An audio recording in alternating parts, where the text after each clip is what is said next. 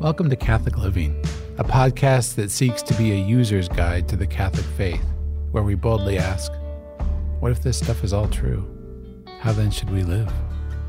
This is brought to you by Ex Corde at Benedictine College in Atchison, Kansas.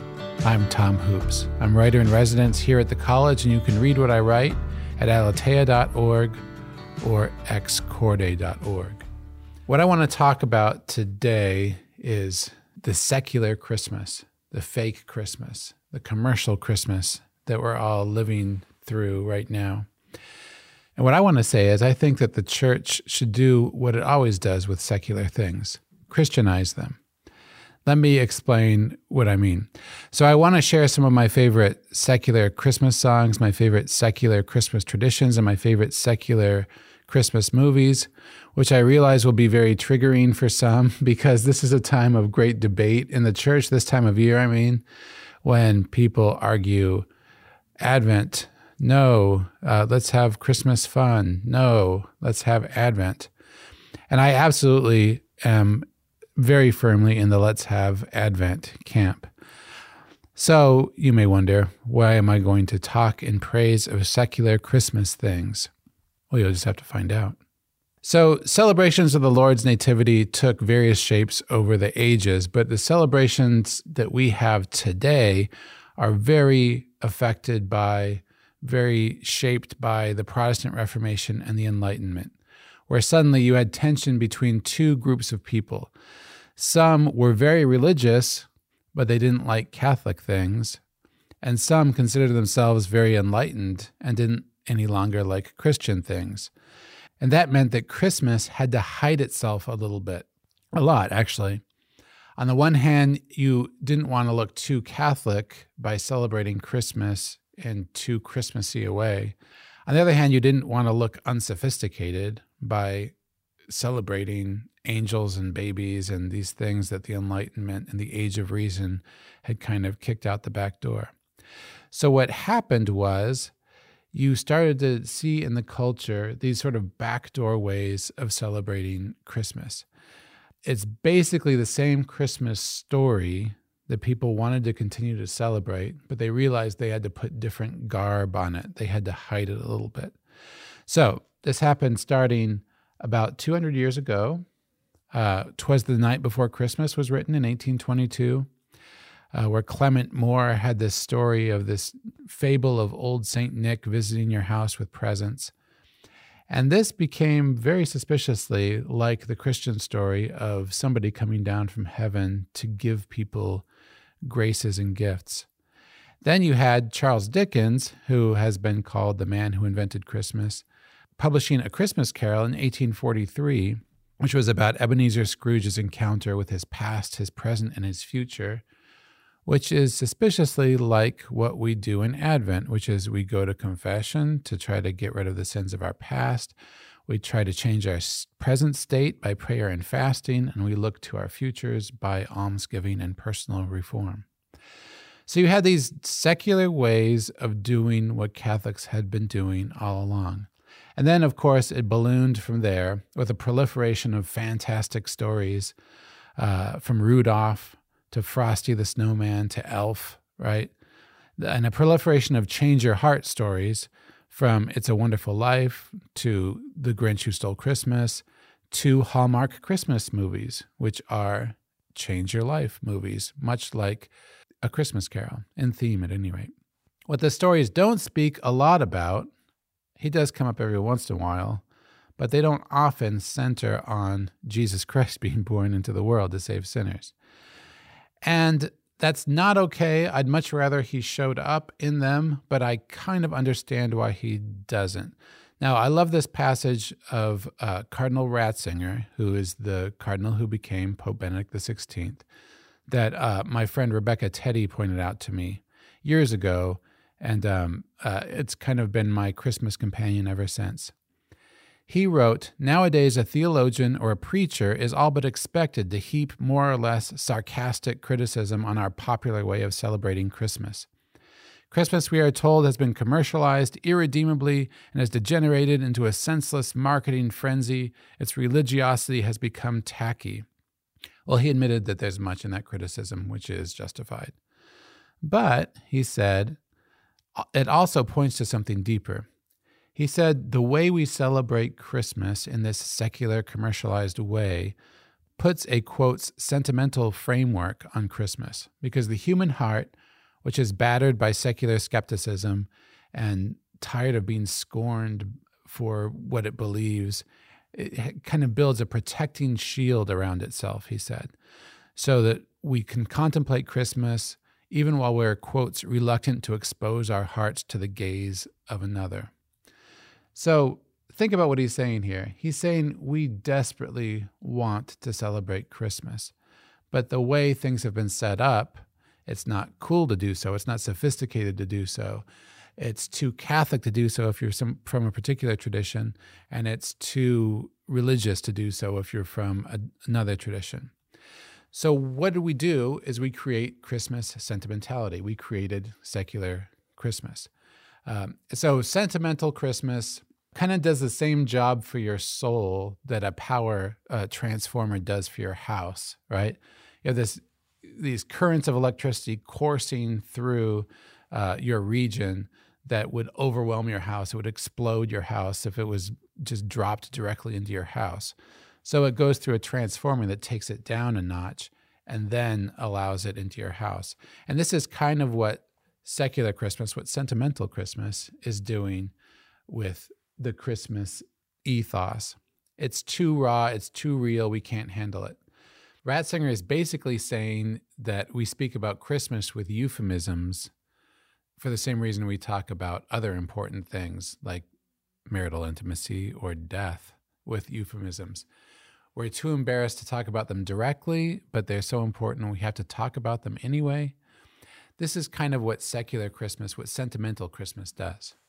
So we find ways to say, I love you, God, with decorations and songs and gifts without really saying it. And again, I would much rather that we talk to Christmas about Jesus Christ himself, and I do so with my family. I'm just trying to say that I like some of what the secular Christmas does when understood in this particular way. I love what Ratzinger says about gift giving, for instance.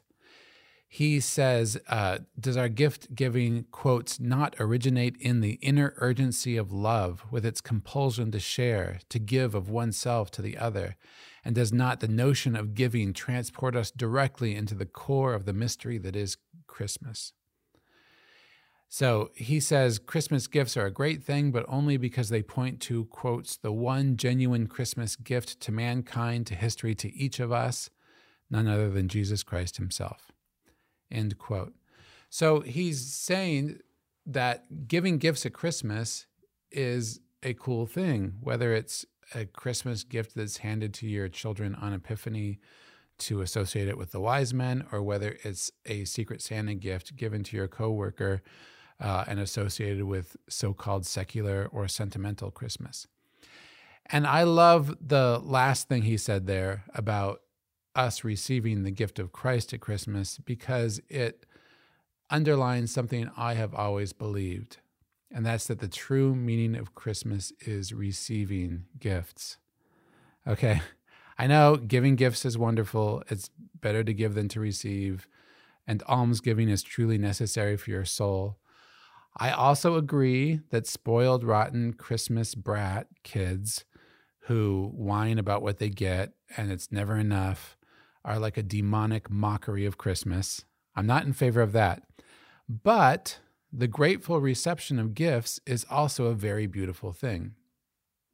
When someone asks you how your Christmas went, you tend to talk about things you received rather than things you gave. And I tend to think our instincts and the way we naturally talk about things is usually right. Even in the Bible, Christmas is a time for receiving gifts. The shepherds received the good news from the angels. Mary and Joseph received a baby. Even baby Jesus, of course, got gold, frankincense, and myrrh on Epiphany. But above all, the world got a Savior.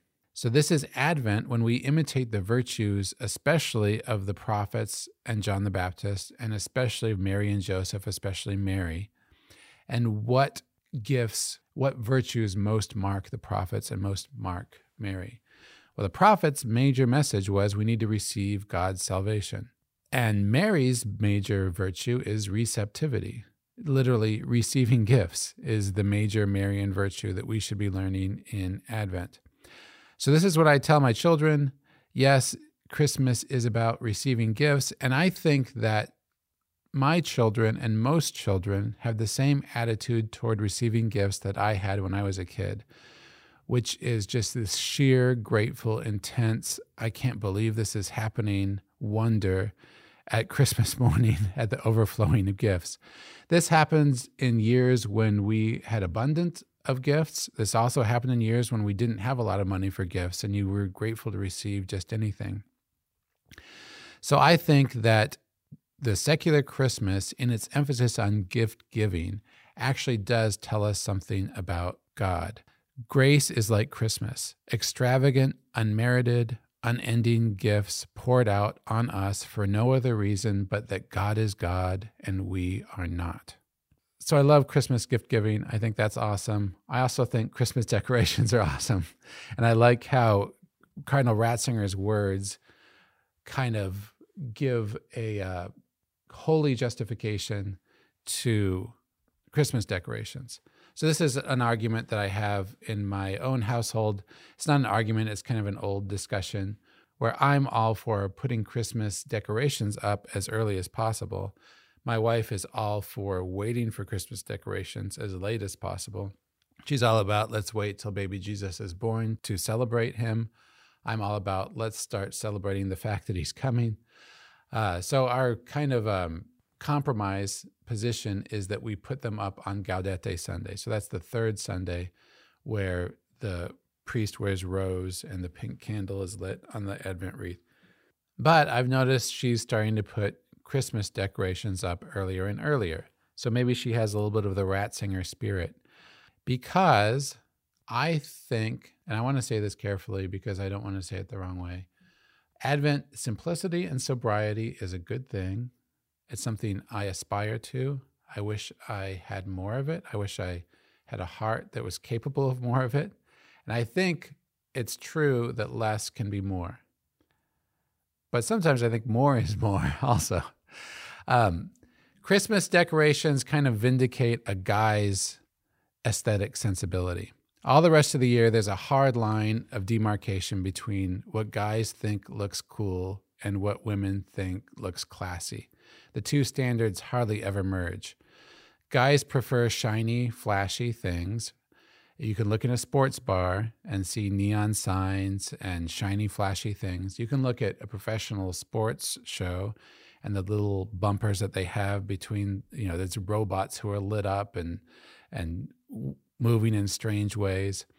This is what guys like. This is what guys think is cool. This is how guys would decorate their homes if they were allowed to. Women prefer things that are more elegant, more understated, more tasteful. Baskets, cravats, doilies, right? I said cravats, and I literally don't know what a cravat is, but I know it's a thing, right? Is it decor? Yeah. They like things that are stately or pretty or charming. But at Christmas, there's this sudden explosion of cool things that women somehow think are okay. It's like a guy's winter wonderland. Suddenly, you can put up strings of lights, and that's okay. You put up gold spheres, rings of fake evergreen with bright plastic red berries on them, tinsel, fake icicles, snow globes that make funny little noises if you twist them, right? I even like snow globes that are in your lawn, but my wife won't go there. So suddenly we have overdressed porcelain angels sitting on our mantle at home. And I personally have giant plastic Advent candles on my yard right now. So I love that Christmas does this. Christmas allows the guy's sensibility and the woman's sensibility to finally overlap. And again, I think this is a God-ordained situation. Hear me out. I think this is a true thing. God ordained that the vast night sky should unite all the nations under one giant show of sparkling, twinkling, flashy, shiny lights. This is what you see when you look up in Kansas, and this is what you see when you look up in Switzerland. and all the way from Atchison, Kansas to Zurich, Switzerland, at Christmas time, we do our best to kind of twinkle and shine back at God and give him the same view he's been giving us. So what do you do about secular Christmas music during Advent?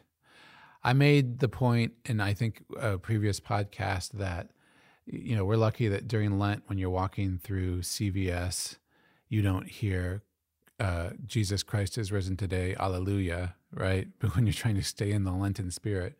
But in Advent, you absolutely hear proclamations of Jesus' birth. You hear religious Christmas music sometimes in the grocery store and in the drugstore.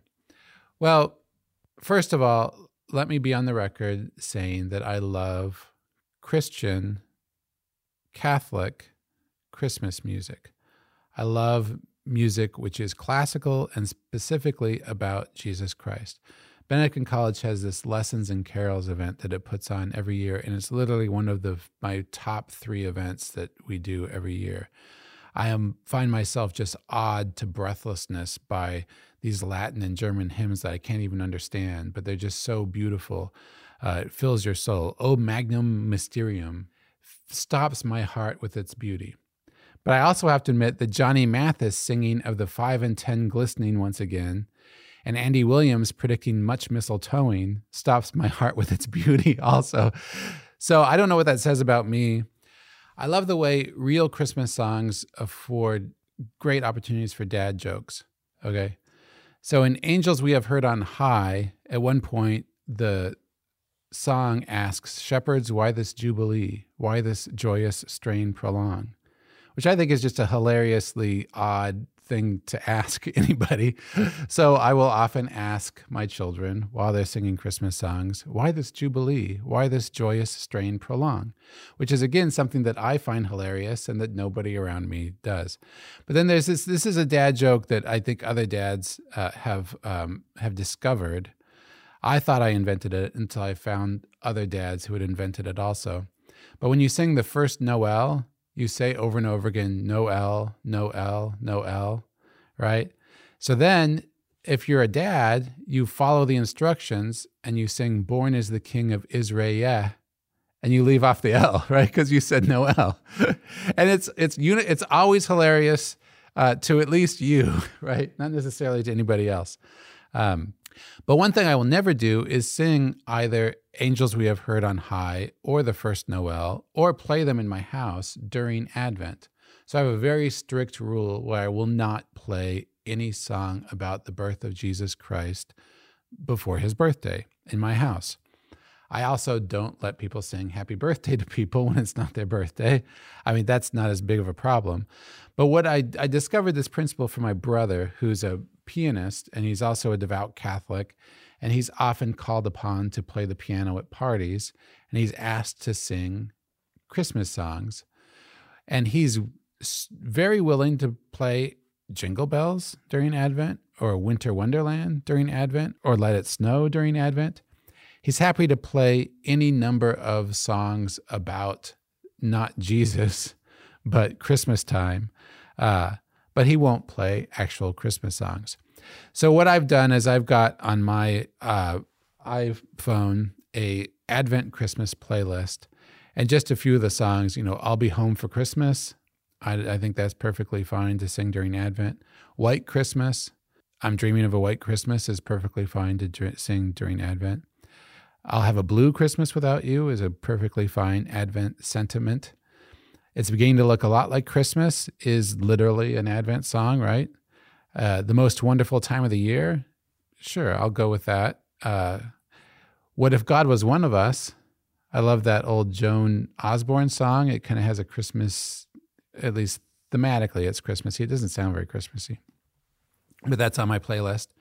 Santa Claus is Coming to Town was on my playlist. In Like a Lion, Always Winter by Reliant K. So Reliant K is an old kind of Christianish group, but they have this song that was inspired by C.S. Lewis's The Lion, the Witch, and the Wardrobe, where they sing about how it's always winter but never Christmas. Perfect metaphor for Advent when we're waiting through Christlessness for the Messiah to come. They also have one on there called I Hate Christmas Parties, which is actually kind of a heartbroken love song But it fits very well with this Catholic sentiment that I hate celebrating somebody's birthday when he's not born yet. There's a little bit of a discussion in my house whether songs from the movie Frozen should be on our Advent Christmas playlist. Let It Go has some vaguely Adventish lines, but not really, but it's on there, I think. Do You Want to Build a Snowman is on there too. Anything about snow, I think, what we're talking about in our Advent Christmas playlist. So Christmas songs, as long as they're not about Jesus Christ, are fine during Advent in my house. One other thing we do during Advent is we watch Christmas movies. Now, I considered doing the whole podcast just about Christmas movies, but I thought it would be better to just kind of go through them very briefly. My wife is a huge Hallmark Christmas movie fan. I am less so, but she sometimes will gather everybody together and we'll watch them. We have watched Christmas in the Smokies, for instance, which is about a country music star who comes back to a small town and to help save a berry farm, and there's some tension between him and an old flame. Some of these might not even be Hallmark movies, but they're Hallmark-ish movies. There was Merry Christmas, which is instead of a small-town rural community, it was in a big city, and it's instead of people working on a berry farm, it's a stage director and choreographer at a place that puts on musicals and whatnot. The one thing these all have in common is that they have these very picturesque, Christmassy nighttime twilight scenes. There's Pete's Christmas, which is a fun movie. We watched that one a couple times. It's about so we went from rural to city. This is a suburban one. This kid, it's kind of a Groundhog Day Christmas story where he has a terrible Christmas and falls asleep at the end of the day and wakes up and it's that same Christmas over again. And through trial and error, he has to learn what Ebenezer Scrooge learned, which is that you have to change your life in order to be at peace and to have happiness with those around you. One thing that I think Christmas movies have in common, and what I think Sentimental Christmas is aiming at, is that we have this need for our lost innocence. We want to recapture our lost innocence. We long to go back to a time before we sinned. In our personal lives, the sins of our childhood, those committed against us and those committed by us, kind of shape our character in very specific ways, sometimes very kind of twisted ways. Always, I think, there are ways that they have shaped us that grace can straighten out and grace can actually use what they've done for the better. But these sins that we experienced in our childhood, both against us and then in imitation of those, possibly by us, this is why you always read, Freud was all about childhood sins and what happened to you in your childhood. But even Augustine was about what he did as a child. He stole pears, wasn't it? And I think each of us can think back. I remember stealing grapes from a neighbor, and it became this big drama in my childhood brain. And then, of course, some people have suffered much worse sins and much more traumatic things that have shaped their lives. And even those can be taken up by God's grace.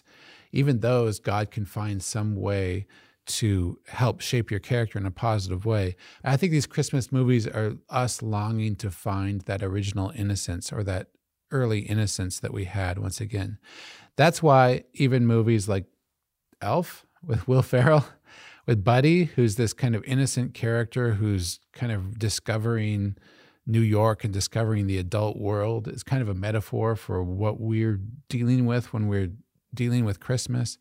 The Grinch Who Stole Christmas is about this gnarled, twisted, isolated figure who's like Elsa up on the mountaintop, and he decides in his twisted way to steal Christmas from the townspeople below. And it's his first encounter with Cindy Lou Who that first starts to melt his heart a little bit. He tries to make up a story for her about what he's doing with Christmas. He says he's going to fix it and return it. But you can see he's already starting to feel the need to justify himself to the innocent. And by the end, his heart grows 3 sizes and he joins along with the Who's down in Whoville. And of course, the greatest Advent movies of all are all about discovering innocence. It's a Wonderful Life. It's the only movie my wife and I can't help but cry at each year, which is also another significant spiritual principle. The things that cause you to cry are significant things in your life. They're saying something about where your heart is. Jesus wept twice in the Gospels, once over Jerusalem because they've rejected him and rejected the prophets, once over the loss of Lazarus, his friend, to death, and death is the result of disobedience. So what was important to Jesus's heart, what hurt him, what wounded him the most was our disobedience and our rejection of him. So what you find causes you to cry is probably showing you something significant in your life. And It's a Wonderful Life is all about the sacrifices that these people make for family in the midst of very difficult circumstances. And that is telling us something that we need to restore in our own lives. And then, of course, there's A Christmas Carol, which I dearly love. My family doesn't dearly love it, but I dearly love it. And I force them to watch it. The younger kids, we watch the Muppets version. The older kids, we watch the 1984 George C. Scott version. But, it's one of these stories where people are discovering who they really are is who their family made them to be, or who they could have been in Ebenezer Scrooge's case if he had embraced his family. And he only finds who he is in the end by entering into another family, Bob Cratchit's family, where Tiny Tim says, "God bless us, everyone." So I don't know. Yes, secular Christmas is not the greatest. Yes, I think that it would be best if we could each kind of rediscover the simplicity and sobriety of a very kind of pared down Advent. And no, I don't think that's possible for many of us. So I think the best strategy is to, they say that when there's waves washing over you, you can either get washed over or you can surf the wave. So my method that I'm recommending here is surfing the wave. Again, though, I had this piece up on the Ex Corde website about things you can do that are easy during Advent. I think it's great at the end of the day to gather everybody around the creche and say at least a decade of the Rosary. It's a beautiful time to do it.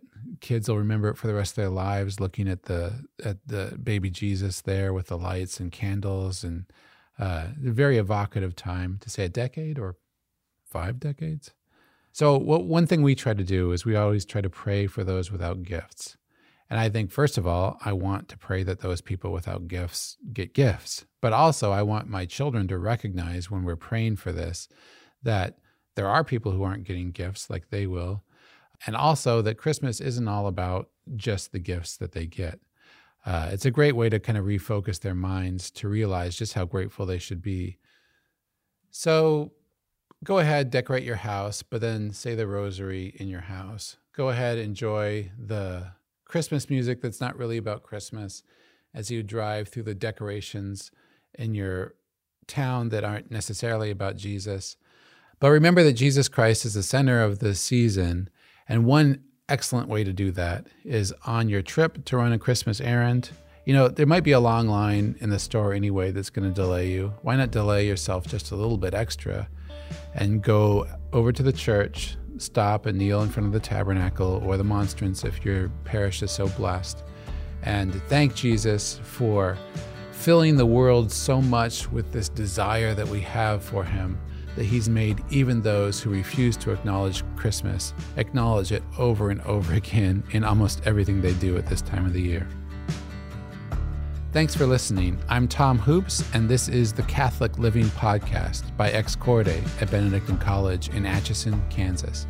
Our mission is to produce media that will transform culture in America through Benedictine's mission of community, faith, and scholarship. Visit us at excorde.org.